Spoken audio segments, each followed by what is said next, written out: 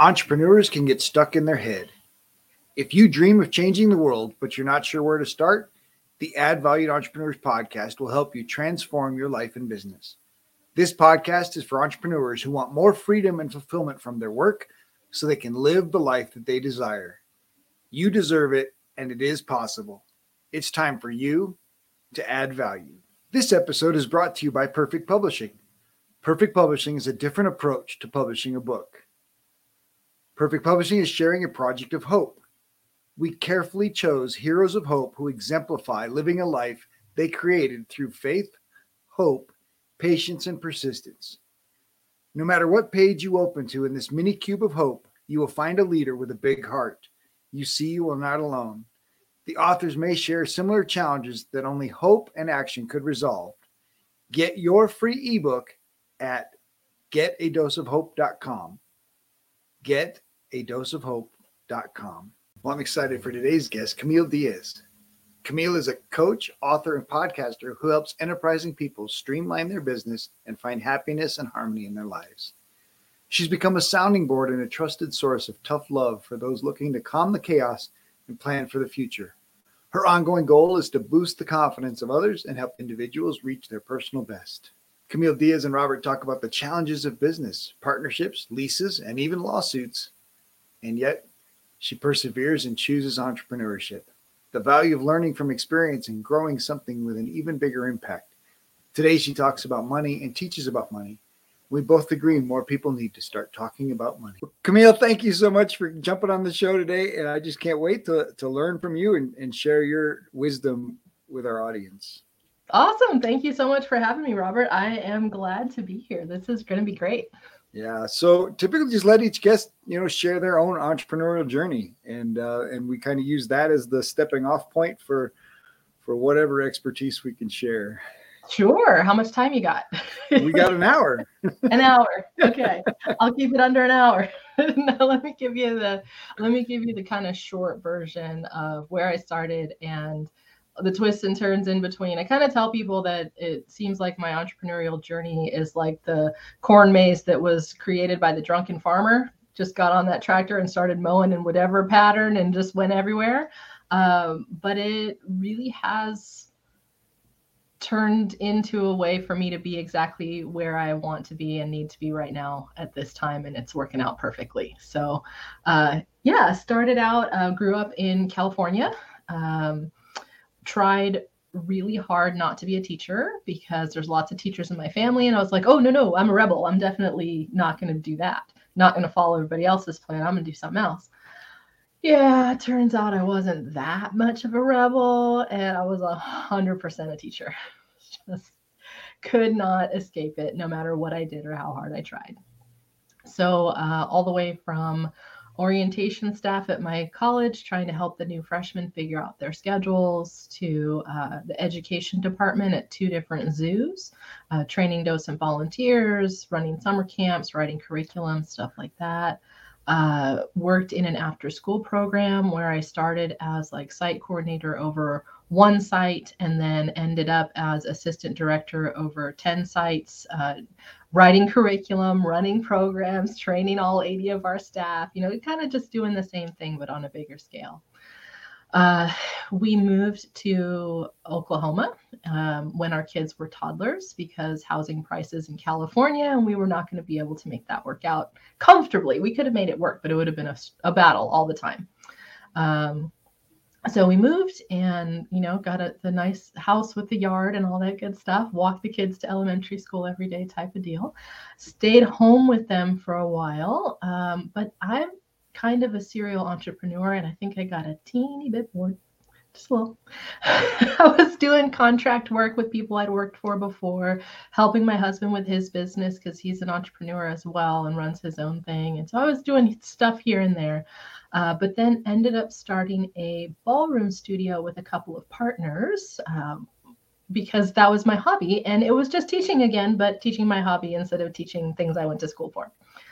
So I did that and it was amazing. I mean, we'd have, 100 people for a party on a Saturday night, which in the world of ballroom is kind of unheard of in a smaller town, smaller city. So we would do that. And then one partner left A new partner came in, disaster meltdown. Oh. Chemistry didn't work. We couldn't agree on anything.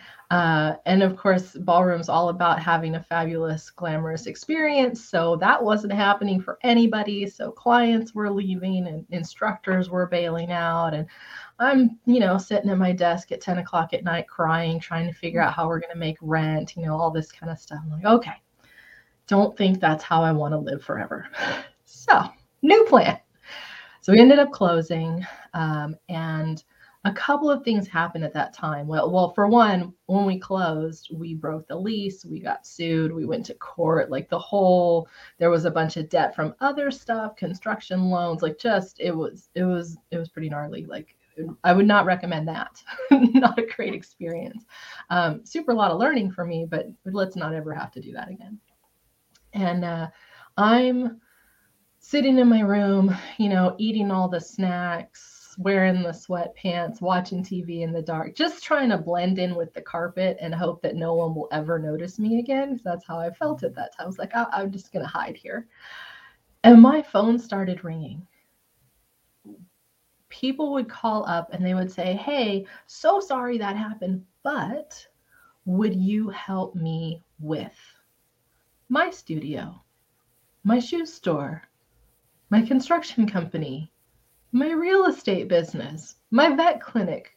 And I was like, oh, I think this is a thing and I should probably charge. So it only took me 4 or 5 people, before, because I was in such a state that I didn't see all the gifts that they were seeing. And they saw how I ran things, how I organized stuff, how great of a time they had. They were experiencing this whole other side that I sort of forgot I was giving. So I started doing that. And I think at this point, that was 6 or 7 years ago now. Started in the coaching world, took a little detour / add-on into financial services as I started to rebuild my financial life. Got super inspired to not screw it up again. I was like, I am not screwing this up again. And so I actually watched a class that someone invited me to through networking, and they're inviting me, and I was like, oh, I don't really want to go to your class, because people invite you to stuff and you're like, yeah, do I have to? But I did. I was nice. I was like, sure, I'll be nice and I'll go. They were persistent, which was probably a good thing. And I got really angry after I watched the class because it actually answered all the questions that the professional I had previously been working with was not answering. And I'm like, okay, what's up with this? How come people aren't telling me the whole story? So they said, after I went through the process, they said, you seem really fired up. Would you like to come to work with us? And I was like, I don't know anything about anything or if I could do this or not. I mean, I just came from this just dumpster fire of a financial world. What? And they said, we will train you. I was like, okay, cool. I'm coachable. Let's do it. So I actually did that about 5 years ago now. And today I have a team that I train, and I teach that class that I originally watched and help people, mostly entrepreneurs, get their stuff on track and get all back together and figure out their future and make sure they have a contingency plan, because that's really the biggest thing. We think our business is going to sell for millions of dollars and we'll just live off that. But, what if it doesn't? Might be nice to have a backup. No one's ever mad if their business sells for a lot and they've got some money in the bank. No one's mad about having extra. Lots of people are mad about not having enough. So that piece was one thing that I did. And then the other piece that I did with the coaching is I have realized that is my sweet spot. It's the teaching, it's the helping people, it's the seeing the light bulb moment, and it's the part that I love. So I typically work with entrepreneurs who love what they do and they're good at it, but they are super frustrated with all the time they're losing. Goals aren't being accomplished on schedule. Eating healthy, sleeping at night, exercise, vacation, time with family, all that stuff just gets pushed to the side. And every time they make that little tick on the to-do list, 5 more items get layered onto the bottom, and it's just making them crazy. So I help them create custom systems and processes in order to streamline their business and regain their life, like actually be able to achieve the goals that they want and have a life at the same time. So I don't know if any of that's worth talking about further, but that's my story. Of course, there's tons of cool stuff in there. So yeah, it's kind of a lot, huh? No, well, I mean, it's a journey, right? Each of us is on a journey, and some of the lessons along the way are expensive and insightful, but when we take the time and are willing, you learn them real good. Yeah. Well, yeah. There's people that learn painful lessons and like to stay in the pain rather than move on. And so that is true. So you mentioned a move to Oklahoma, and it sounds like part of that was by design for the sake of your kids, for the sake of cost of living. One of the big things that I love to encourage and help people is to design the life that they want, to know what they want for their life, design this, and then build the business to support it. And so it sounds like a little bit of that is what's happened in your life. And so I want to dig into that idea of designing the life that you want and building a business to support it. Yeah. So I love that you put it that way. At that time, we were designing, can we have a house that has enough bathrooms to have, kids and parents and not have to fight over the bathrooms, and especially when they become teenagers, that kind of thing, which is where they are now, and it's all working good. But we said, what is it that we would love to have? We'd like to have a yard for them to play in. We want to have the play set outside and the fence around the yard, so you can just tell the little kids to go outside and then they go do that. And you don't have to, watch them 24/7 kind of thing, where you're worried about them running into the street, or the yard's only 5 feet by 5 feet so they can hop in a circle, which is probably what we would have ended up with in California. So all that kind of stuff. Yeah. So we did kind of design this piece. It's funny how we ended up here. I actually had a friend who worked out here and called me one day and said, that person that I can't get along with in my office is leaving. And I was like, oh, good for you. And we just kind of chit-chatted for a little bit, because it had been a struggle for a couple of years of them in the same office together. And when I hang up, I go tell my husband the story, and he goes, well, can you do that job? And I was like, I'll call back. So that's kind of how we even ended up with Oklahoma being on our radar. And then we jumped online and we saw housing prices and we were like, wait, what? It's a what?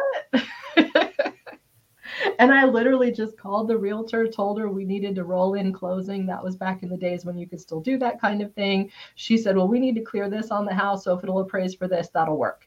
And I was like, great, problem solved.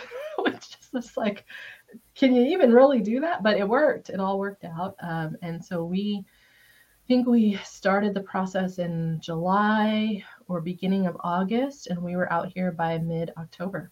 So it was, that kind of piece. These days, so I actually had a little bit of a revelation about a year ago when my husband came into my office and he said, I don't know what's going on with you, but you don't seem happy and it's making all of us unhappy. So please figure that out. And now a lot of people would think that that's really brutal. But it's not. For me, it was not, because we've been married over 20 years. He knows me super well. So we have really good communication on stuff like that. So don't feel like, oh my gosh, that's offensive. I can't believe he said that to you. Why are you still with that guy? Like, no. This is him. He had a big client he was traveling out of state for and stuff like that. So he was super stressed. So it wasn't sugar coated at all. And there wasn't a lot of discussion about it. But it was a good reality check for me. It was a good, hey, I see you're miserable. I can't pause and fix it right now, but I want to alert you to the fact that you don't seem to be really happy, and normally you are, and it's been this way for a bit, so sort yourself out. I was like, oh. Well, and you're not hiding it from anybody. Clearly not. I mean, I thought I was, but apparently not. Maybe from myself. I don't know if I fully knew, but everybody else knew. So okay, I'm gonna get on this. So I figured out that I did exactly what you said. Let me figure out what it is I absolutely would love to do and build the business to suit me rather than forcing me to suit the business. That's what I had been doing that was not working. So I flipped it. So what would I like to do? Well, I really like this Zoom thing. I want to do that more. How can I? And I'd already been figuring out, like, how could I do more virtual stuff and not have to spend so much time driving around all the time? Because I'm not a huge fan of driving around. Like, I drive just fine, but I don't find it fun or productive. I was doing audiobooks. That was cool, but it wasn't my favorite. So it's like, how could I serve more people without having to go all over the place? And how could I spend more days in pajama pants and not have to, get fully dressed up fancy to go do a thing? So, and how could I be more of a content creator? Because I love creating courses and content and teaching. Like, I love teaching. And how could I do that more and still serve people and get paid for it? And how can I just make something and share it with the world and then get paid for that? So I've spent the last year and then I want to travel. So my other piece is, how can I make it so that once my kids move on, because, we're in high school, we're getting there. They're in a few more years and they're going to bounce. I know, right? But that's going to happen. And like, when that happens, how can I be free to go other places and not be stuck to a particular market, a particular location, a particular thing? I get a nice laptop, I throw it in my bag, we go hook up to Wi-Fi somewhere, and I can do what I do from wherever I'm at. So I said, how do I design this? How do I make this? So I really did do that flip of, how do I turn my business into something that works for me, instead of how do I just keep grinding away at this business that's telling me how I have to be and then be miserable being that way. So that's what I've done, and it's fabulous. I'm so happy. So well, great. And there's too many people that have started a business because they couldn't work for somebody else, or they're frustrated with the way their boss did it. They're frustrated, and they know they have better expertise. They know they could serve people better, but they don't consider the process, and they don't consider, the delivery, and they just jump into providing the service, and they become a slave to their business. And in fact, basically they become a employee of themselves. And right. Like Robert Kiyosaki would say, they have a terrible boss. And so, that asking those questions is so powerful. Yeah. Right. What would I like to do? How would I like to do it? And then, of course, the next most important question to designing those things is, who do I want to do it for? Yes. So let's dig into, how did you figure that piece out? How did I figure that piece out? I never want another entrepreneur to go through what I had to go through to figure it out.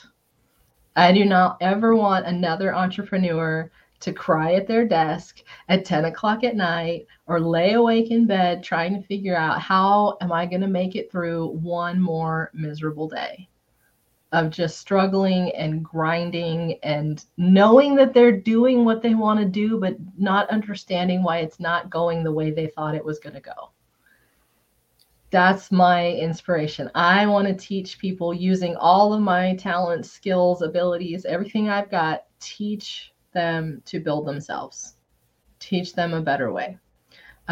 So that's it. That's where I get inspired, and that's what I aim to do. And those are the people that I serve. It's those entrepreneurs who are just like flying by the seat of their pants, became their own boss, but they're just grinding at a job for a different boss, and that boss is almost worse than their other boss because they don't let them have any time off, and they make them work late. They make them take phone calls on weekends, and what's up with that?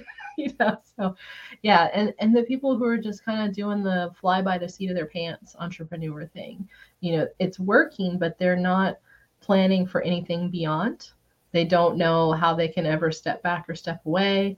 They can't even do a 2 or 3 day weekend without feeling like the business is going to fall apart before they get back.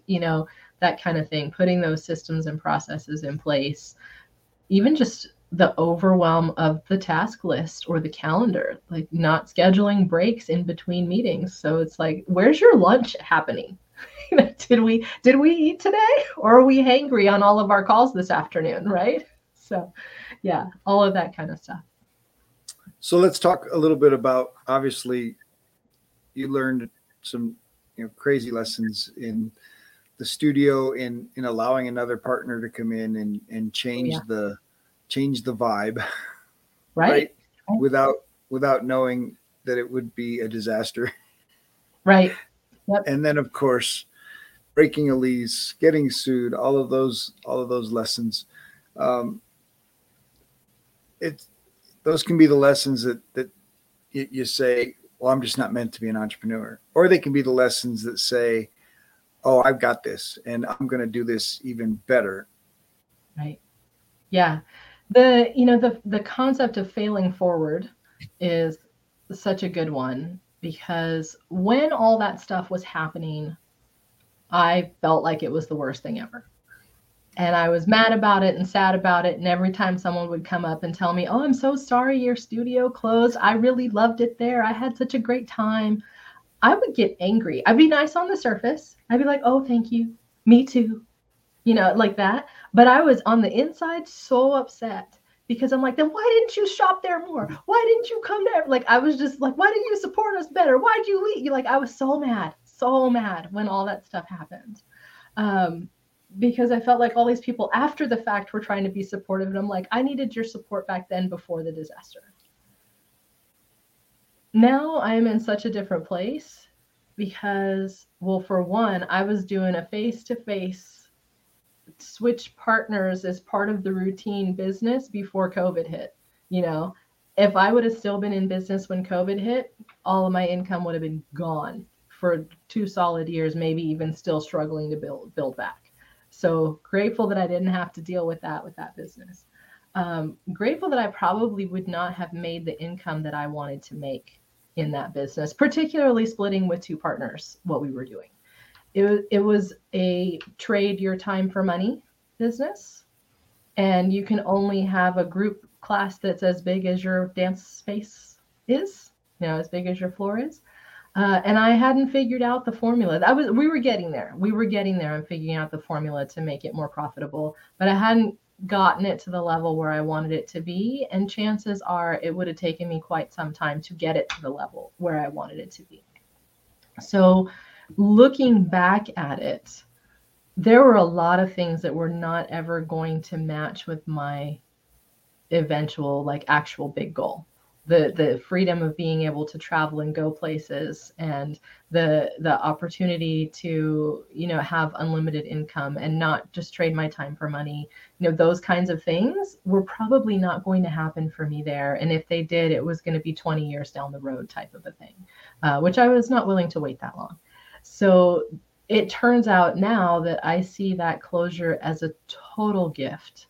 Just like, oh, thank goodness for getting me out of that situation, letting me learn the lessons so I can teach other people so that they don't have to go through quite so much of a struggle, and gifting me a way to get out of there and go start the thing I'm supposed to be doing. Because if I hadn't left that, no phone calls, no people telling me, hey, help me with this, help me with that, coach me on this, I need your expertise, be my thinking partner. Wouldn't have gotten that. So, I now I'm just thrilled, and people are like, oh, we loved it there. And I'm like, thanks, me too. And I genuinely mean it. Because the time that we had there, I loved it. And now that we're gone, I love that too. So it's all worked out. So I love the expression of gratitude. And so let's dig into the power of gratitude for your personal growth, but also for that attitude shift from get caught up in the negative, mad and angry, versus this actual honest appreciation for the experience. Right. So I have learned, and not on my own, I got some help. I have a coach. We still, even though we met more frequently before, but we meet once a month, even now. And I tried going without for a while. I was like, no, I'm good. And then I was like, you know what? Things just go better when we talk once a month. So let's just talk once a month. But one of the things I have learned is, wherever there is challenge, there is an equal level of support. And wherever you have this wonderful feeling of support and everything's easy, somewhere else there's an equal level of challenge. So I no longer just focus on the pit of despair. Like I'm no longer just thinking about that piece when I'm in something. I actively look for the support and the other side and the learning, teaching that comes out of the negative experience. Now, I might not be able to look at it right away. Please don't get the wrong idea that I'm perfect and I'm like, oh, everything's great. No. I still get super mad and angry about stuff, and I still have to work through the heavy emotional part before I can find the learning or the gift. But I now know that it's there, and I now know to search for it. So I actively look for it, and when I find it, then I get to be grateful about it. Oh, great! Awesome! I've also, because you asked about gratitude, express gratitude for all kinds of things. So I posted a reel the other day and it got 73 likes in like the first 4 hours. And for me, like, I don't normally get that. And so I was like, yes, look at all this awesomeness that's happening. Like, I was so excited, for the small, tiny gifts that come my way. And I feel like by being in that state of continually appreciating things that come to you, even if you didn't ask for them or whatever, it allows you to be ready to receive the things you did request. Or maybe it's not going to show up the way you requested it. It's going to show up even better because you had some limited thinking, but hey, let's just give you this gift anyway. So that's kind of, I find being grateful works a whole lot better than not. Absolutely. All right. This one might be a challenge, but so obviously you've had a partnership go bad. So I had some relationships get broken. I want to dig into forgiveness and the need for forgiveness. But for me, most importantly, I want to talk about Camille forgiving Camille in the process.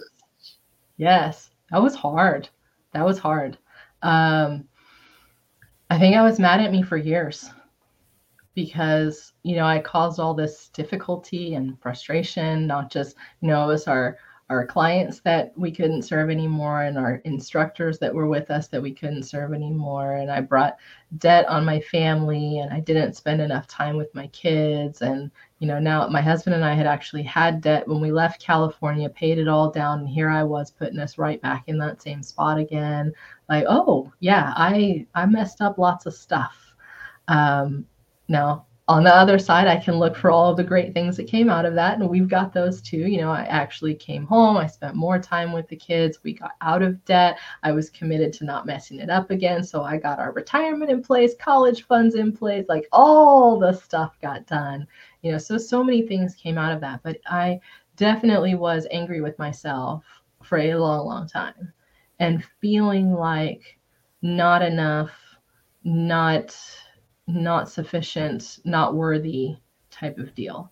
Well, when you feel like that, guess what you get? More of the same. So it was, I realized I had to kind of break that cycle. And when I was able to get the learning from the experience, you're going to feel the pain and the difficulty and the struggle until you learn the lesson. And after you learn the lesson, you can let go of the struggle and the pain and just keep the lesson. And then replace that with new things that you want. It took me a while to learn the lesson. So guess who had to hold on to the pain for a while and not forgive until I learned and when I learned the lesson, then we were able to forgive myself and move on and forgive the partners too. That was hard as well.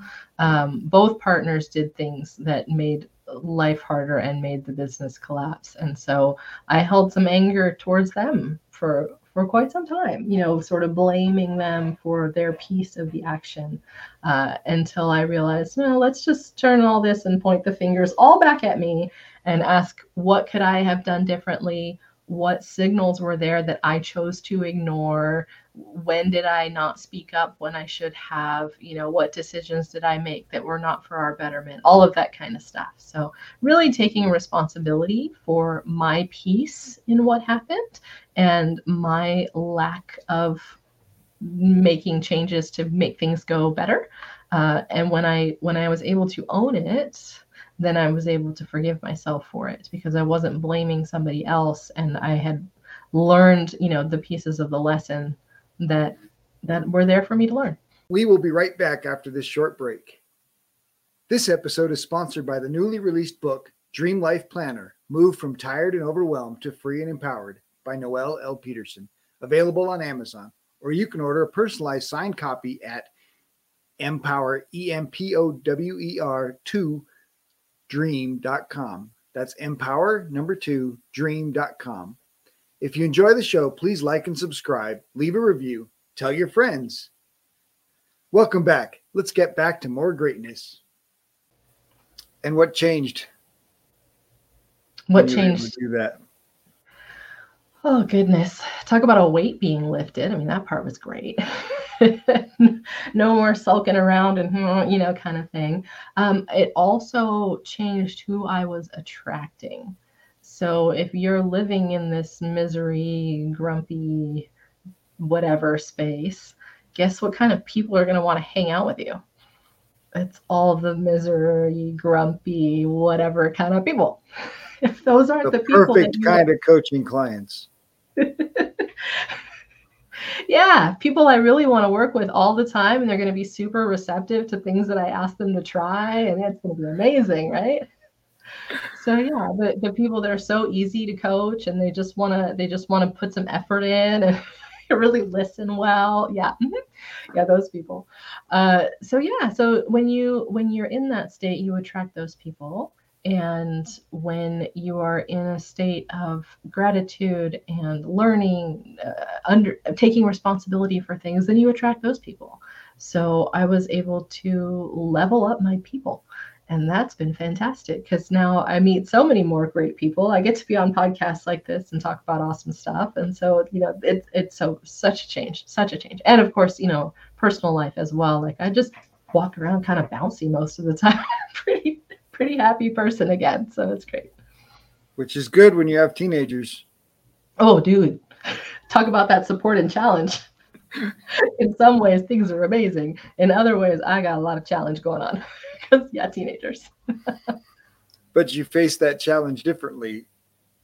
I do. Yeah. So rather than, being frustrated or angry with them or that kind of thing. I mean, there's some days that I have to go, I am the adult. Like I'm just like talking myself down off the ledge type of a deal. But other times I try to understand it from their point of view. Like try to see it from where they are, try to remember what it was like to be stuck in my parents' house, but really want to be on my own, to be trying to figure out how to navigate, the social grown-up world. I'm not really a grown-up, but I sort of feel like I want to be, but also I don't quite know how to do it. And like, it's so weird and difficult and all that kind of stuff. It's like, let me try to remember where they are right now and understand where they're coming from so that when I communicate back, I can attempt, doesn't always work, but attempt to put things into their language and explain it in a way that I'm like reminding them of the result they want so that we can have a productive conversation instead of an argumentative conversation or a clashing type of conversation. Try to walk them down a path. They're smart kids, so try to walk them down a path that involves some logic and some, well, does this make sense? And, stuff like that, rather than just telling them, no, you can't do that. Because that, of course, then that's the first thing they have to do. So good. So obviously, you've recognized the power of questions and you've asked yourself some really powerful questions, at least in reflection of the story you tell yourself now of your past, designing your business. So when did you learn the power of questions? I started on this power of question. It's been several years. So I'm going to say maybe 4 or 5 years ago when I first started getting into the power of questions. And I actually took a sales training, which was kind of like a, non-creepy, non-old school sort of a training, which really teaches you to get to know your prospect, to understand, ask lots of questions so that you can provide value and figure out if the thing you have is even a viable solution for them or not. You can't just run in and tell them it's got all these bells and whistles and you got to do it and then hope that they just throw money at you, because that's ridiculous. So that's probably my first introduction to asking questions. And since then, my experience as a coach, it's been great because I've learned that you get so much more when you ask a good question. And then, of course, working in financial services, I have to ask a lot of questions over there to tailor something for somebody. And people are super awkward about talking about money sometimes. So knowing how to ask delicate questions and get them to the right place has been it. And then a couple years ago, I started up a podcast and have just been honing my question asking ever since. So all of the one-to-ones that you do in networking, plus having the podcast and asking questions of guests, now I might as well be asking myself some too. I'm asking everybody else. That's so good. All right, you mentioned one of my trigger words, talking about money, and people don't want to talk about money. Yeah. So how do we help people talk about money? We talk about money. Easy, right? Help people talk about money by talking about money so it becomes not weird. It's just kind of the only way. Making it a comfortable topic involves addressing all of the stuff that is usually uncomfortable about it. We put all these attachments to, like, how much money is in my bank account determines my worth. And it's like, oh no, the money in your bank account is a number, and that's a tool for you to use to do things, but it is not your innate value. And it's not a way to compare your value to someone else's value, because it's not really something you can compare. Everybody has value. It's just all in different forms. So detaching a little bit from the money is the only way I can prove that I matter. And then we can start to have more conversations about it, because now you don't have to be caught up on, I don't know if I have enough to match up with them and if I'm going to be okay. This is just old story stuff that gets programmed in somewhere when we're little from some random event, and you lose $5 that you got for your allowance that week, and then you get lectured because you lost the $5, and now forever you think that you're irresponsible with money and you can't be trusted with money, because you just put this little story in there, stuff like that. So figuring those out, unwinding them, and just continuing to have the conversation makes it more comfortable. Just like anything else that's awkward, let's just bring up the awkward and get it over with. So. Well, and let's make it not awkward, right? Let's recognize that the one thing the wealthy do when they get into rooms together is they talk about money. They talk about their deals. They talk about the interest rates that they're getting, not giving. They talk about how they're using money, and for them, money is simply a tool.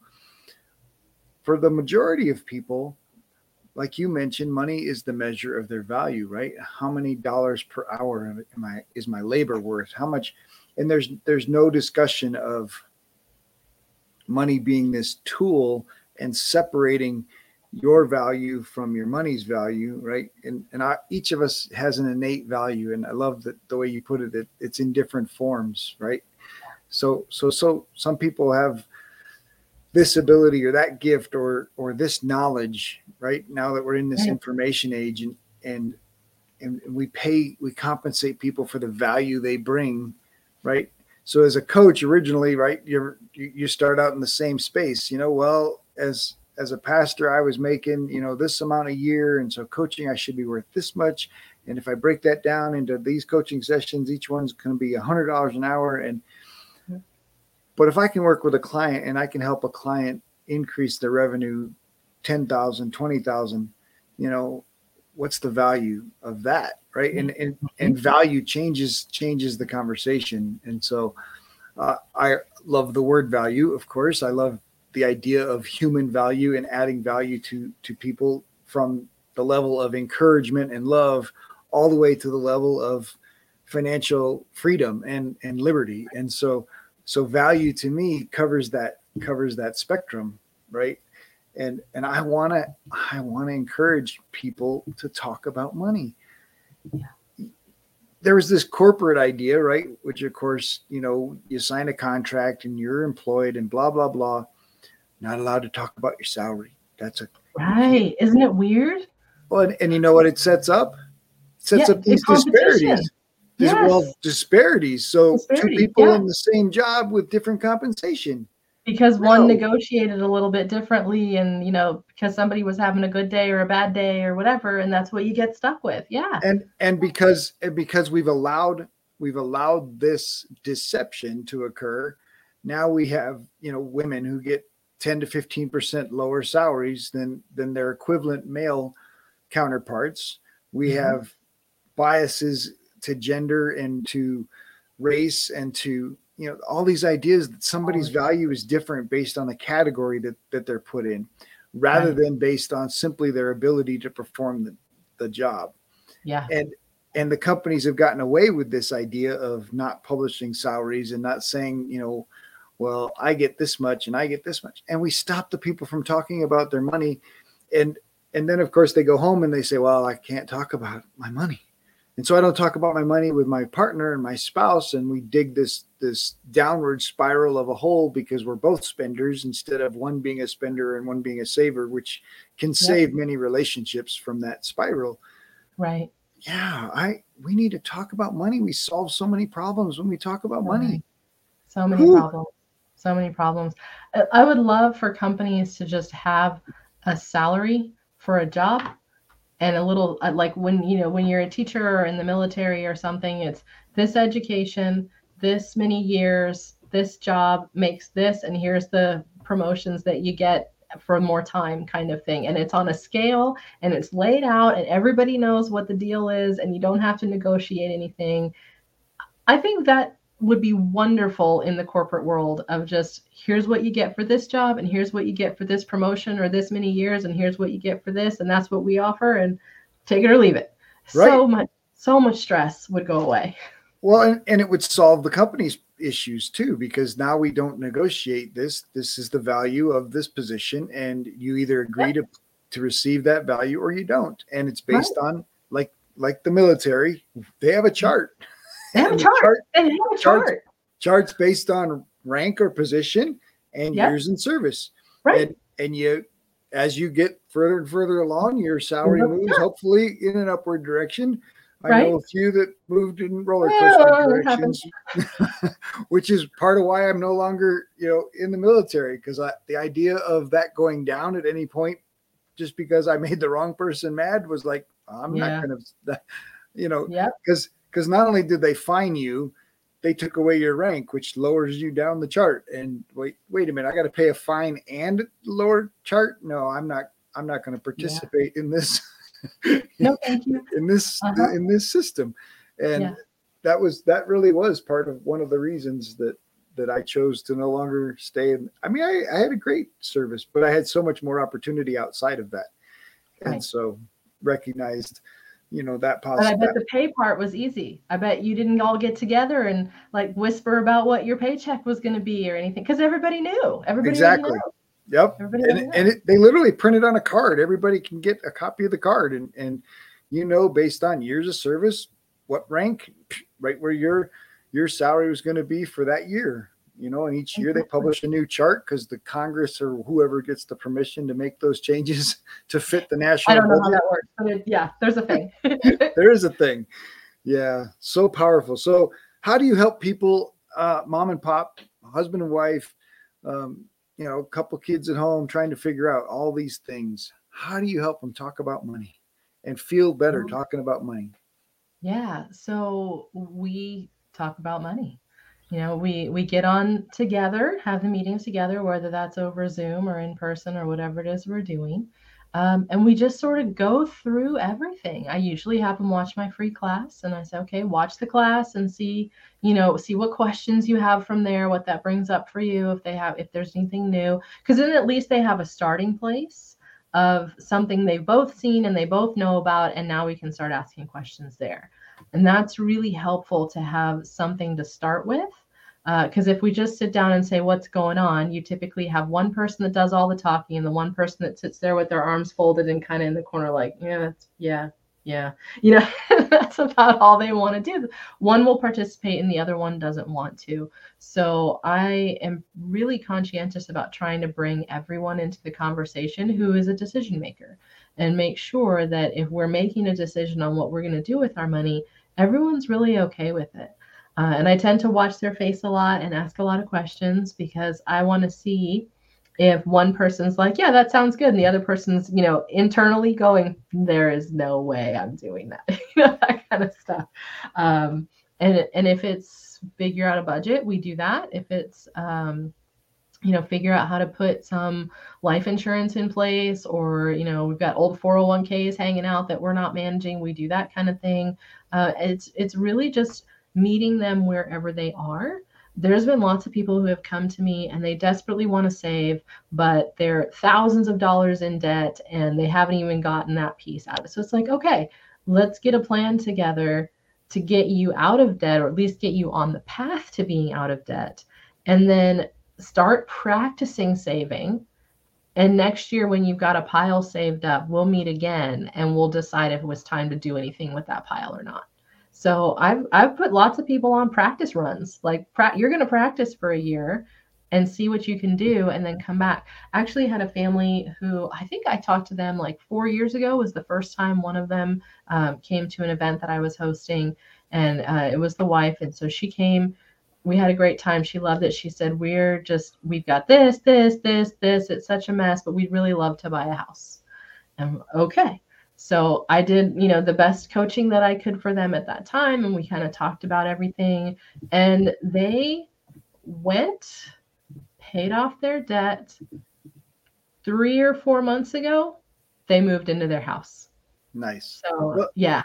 The biggest challenge is, this is one of those areas, and I think entrepreneurs are guilty as well, is we have two big areas that we need to be very intentional in our lives: time and money. And the truth about Americans, the truth about the majority of people, is they are not intentional about their time or their money. And they're living by default. Yeah. And the challenge with living by default is that you've developed a lifetime of habits, a spending habit of how you eat lunch, a spending habit of buying coffee on your way to work. And I'm not saying that these things can't be part of your plan, but you can be spending hundreds and hundreds of dollars in some of these frivolous things. And if you're not tracking it and you're not aware of it and you're not intentional about what you want to accomplish, you're throwing a lot of money down some holes that these habits are supporting. And so I think helping people recognize that you want to do this intentionally. You want to be intentional and find the ways and places where, yes, we can save money in this space. And what we can do with this saved money, right? The motivation, the driver, because a college fund is not exciting. Retirement for most people is so far away, they feel like, oh, whatever. I can just keep kicking that can down the road. Yep. But of course, we teach the power of compounding, and we start to show them, look, if you do this early and you do it you do it quick and you do it easy, it's so much easier, right? Yeah. And the further you kick the can down the road, the bigger the can gets, right? The emptier the can is. And then it's like a giant boulder. You can't kick it anymore. Yeah. Yeah, absolutely. Yeah. I love that intentionality. I want to help people be responsible for your life. Know that you have options, and know that even if you feel broke month to month to month, I just can't save yet. I just can't save yet. I just can't have a retirement yet. Stop telling yourself that and find out the truth by being intentional with how you spend your money and how you program your plan. Make a plan and then figure out, all right, how do I change my habits to stick to the plan? What's the motivation? What's the driver so that I can stick to these new habits? Exactly. So I think the problem for people wanting to save money or work towards a financial goal, and the problem for entrepreneurs is kind of the same problem. And this is probably why it's so easy for me to do both, because we're solving the same problem in both situations, which is they haven't sorted out the priorities. They haven't sat down, figured out what the goal is, figured out what the result is that they want, and then put a plan in place to actually hit that result. They're like, yeah, I kind of want this, or I sort of want that, but they haven't put the plan in place to do it. And they haven't really internalized that priority to say, this is what I'm doing. Other things are not getting in my way. This is my number one priority, whether it's save for the house, pay off the debt, send the kids to college, grow the business, get 10 clients, whatever the things are. They haven't made that their mission. They're not like, this is what I'm doing. Everybody else better move because this is what I'm doing. Once you get that priority set, you're good. You can't be stopped. And when you were just talking about it, and I was thinking, if you are always saying, I can't do this, or there's no way, I don't know how, if you can flip that to a question, as we talked about questions, if you can flip that to a question, how am I saving so much? Why do I have so much money in my bank account? Your brain will work on a question. So just choose which question you want to ask. Don't pick the wrong question. Pick a good question. Pick a question that leads to the result you would like to have. So pick a question that says, why do I have so much money in my bank account? Why do I have so many customers? Why is it so easy for me to get business? Why is my business growing so quickly? Pick that kind of a question and let your brain go to work on that. Don't pick a question that says, well, I don't know why why can't I save any money? Why don't I have any customers? Well, because you keep asking why you don't have any, so you don't have any. Well, this is super powerful. What you're talking right here is so powerful, because when you say I can't, or you say I'll never save for college, right? Yeah. And when if you say it in a way that challenges the brain, how can I ever save for college? And your brain goes, you can't, right? Your brain, that little voice in your head says, yeah, you can't do it. No, that'll never happen. You're right. No, not when you ask the question though, when you ask the question is, how do I have so much saved for college? The brain doesn't reject it. The brain doesn't argue with it. The brain goes to work and says, well, how can we do that? It's a very interesting transition that your brain rejects these statements of, oh, I can make $10,000 a month. Oh, I can make $10,000 a week. The brain goes, what? You? How would you do that, right? Nonsense. But if you ask the question, well, I've seen your work ethic, right? Like the brain knows, it's saying, no way. But if you say,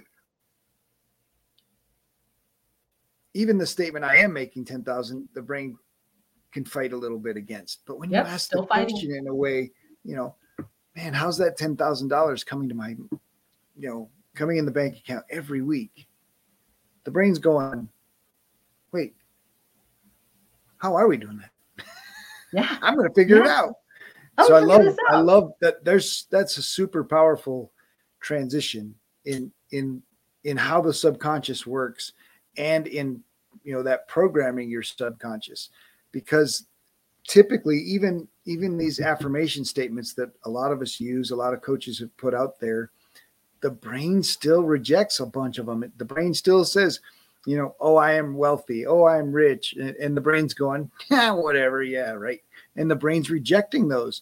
But the minute you say, why am I so wealthy? The brain's going, why are we so wealthy? Right. Yeah. And the brain starts working on it instead of that flat out rejection. And that first 10 seconds is so important, because the majority of affirmation statements and a lot of those statements get rejected right away. But now we've turned it around and the brain starts working on it going, wait, what? And so it's actually using the brain against itself. That's that right. voice doesn't even pay attention to it, because it's like the voice says, oh, that's not something I need to reject. This is okay. Yeah, we're solving a problem. We're good. We're good. Super powerful. Super powerful. So I learned this from the little book of Affirmation, spelled with an O, by Noah St. John. So I don't know if that's somebody you want to put on your target list for your show, but he's actually on there. Yeah, it's great. Yeah, great book. Yeah, and he does. And I've been using it. It works. Affirmations for a Millionaire and affirmations, like he's the Hollywood coach, and he has some good free stuff out there, so you can look for Affirmations and Noah St. John. Absolutely good stuff. All right. So with all the business successes and failures you've had, what is your biggest challenge? Oh my gosh. Okay. So my biggest challenge today, so I've got my online courses going and I've got my group coaching program going. And my biggest challenge is that I want to put everything from my brain out for my people right this moment. And I cannot go quite that fast. So I struggle with finding that kind of regulating myself, I guess. I love the teaching part. I love diving into writing a new course and recording more content and working on my book and all of this kind of thing. So I would just kind of be buried in here and working on that. And I forget to eat. I'd forget to, I'd forget to shower. Like, that's my biggest challenge, is that I just want to be in here creating and teaching nonstop. And I still have a life out there that I do love and wish to participate in. It's just once I get in the little zone of doing my thing, I'm doing my thing. So yeah, my challenge is that I just can't quite provide everything that's up in my brain for the people quite as fast as I would love to provide it for them. But it's going at a reasonable pace that I can sustain and still live life too. So we're good. Nice. But that is a challenge. It's a constant challenge. I want it all yesterday.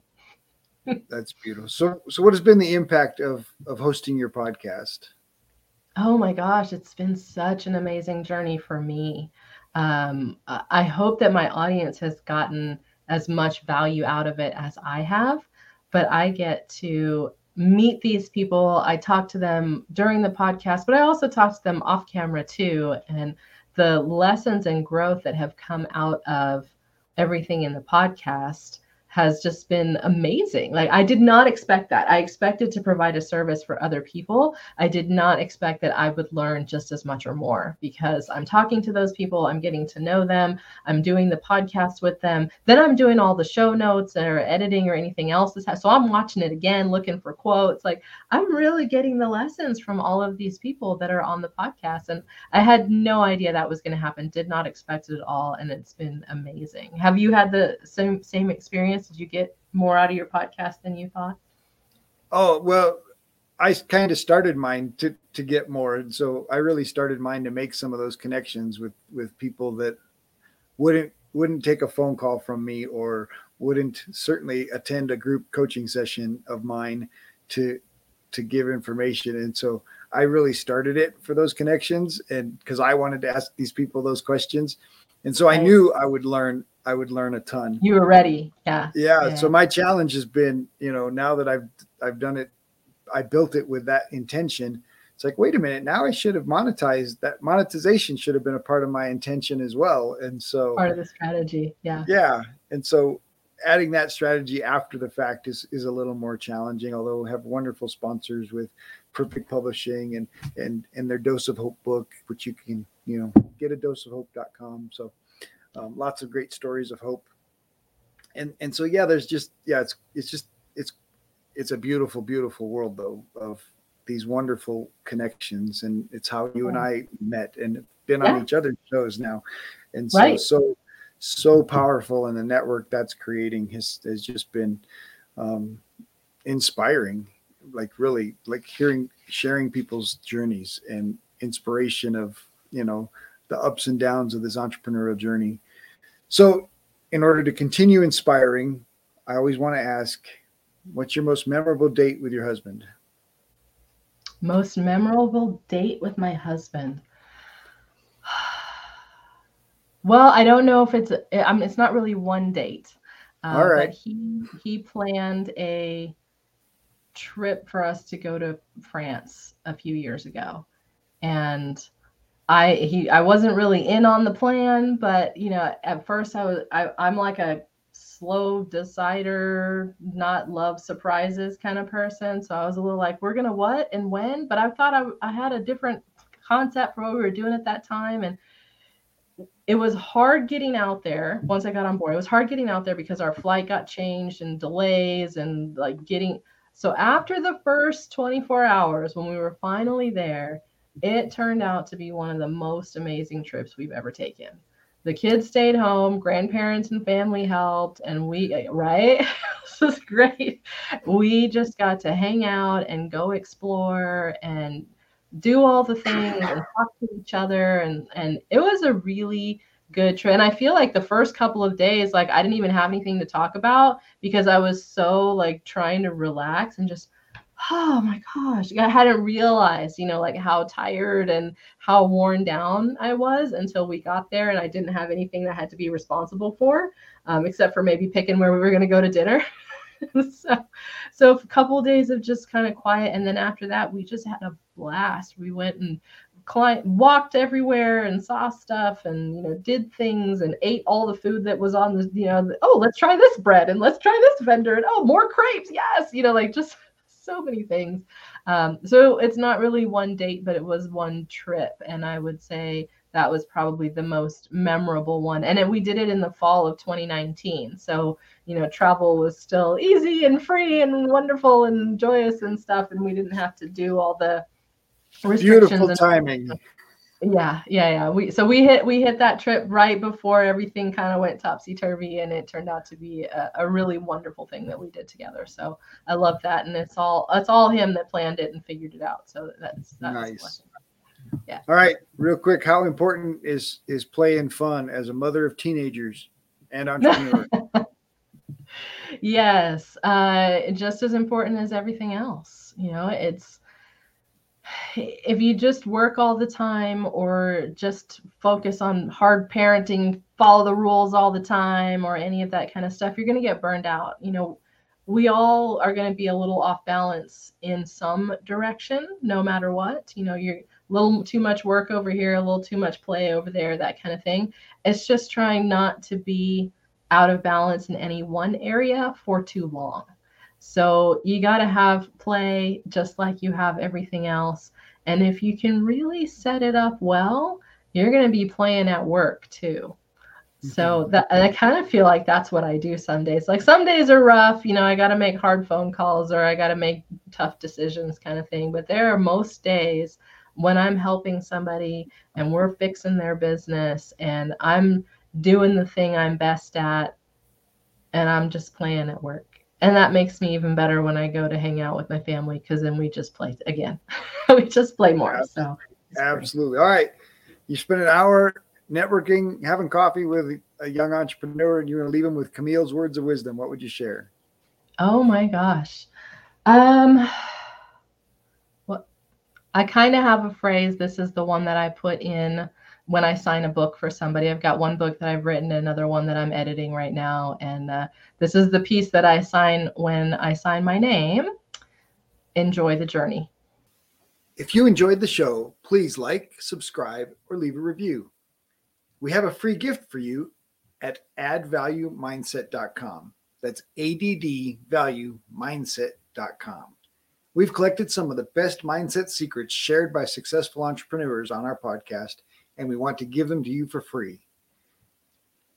addvaluemindset.com. In our next episode, Bob Burg and I have a great conversation about his book, Endless Referrals, which led to the creation of the Go Giver series written with John David Mann. We talk about the background of the mentor relationship and share some ideas for finding your own mentor to create the life that you want.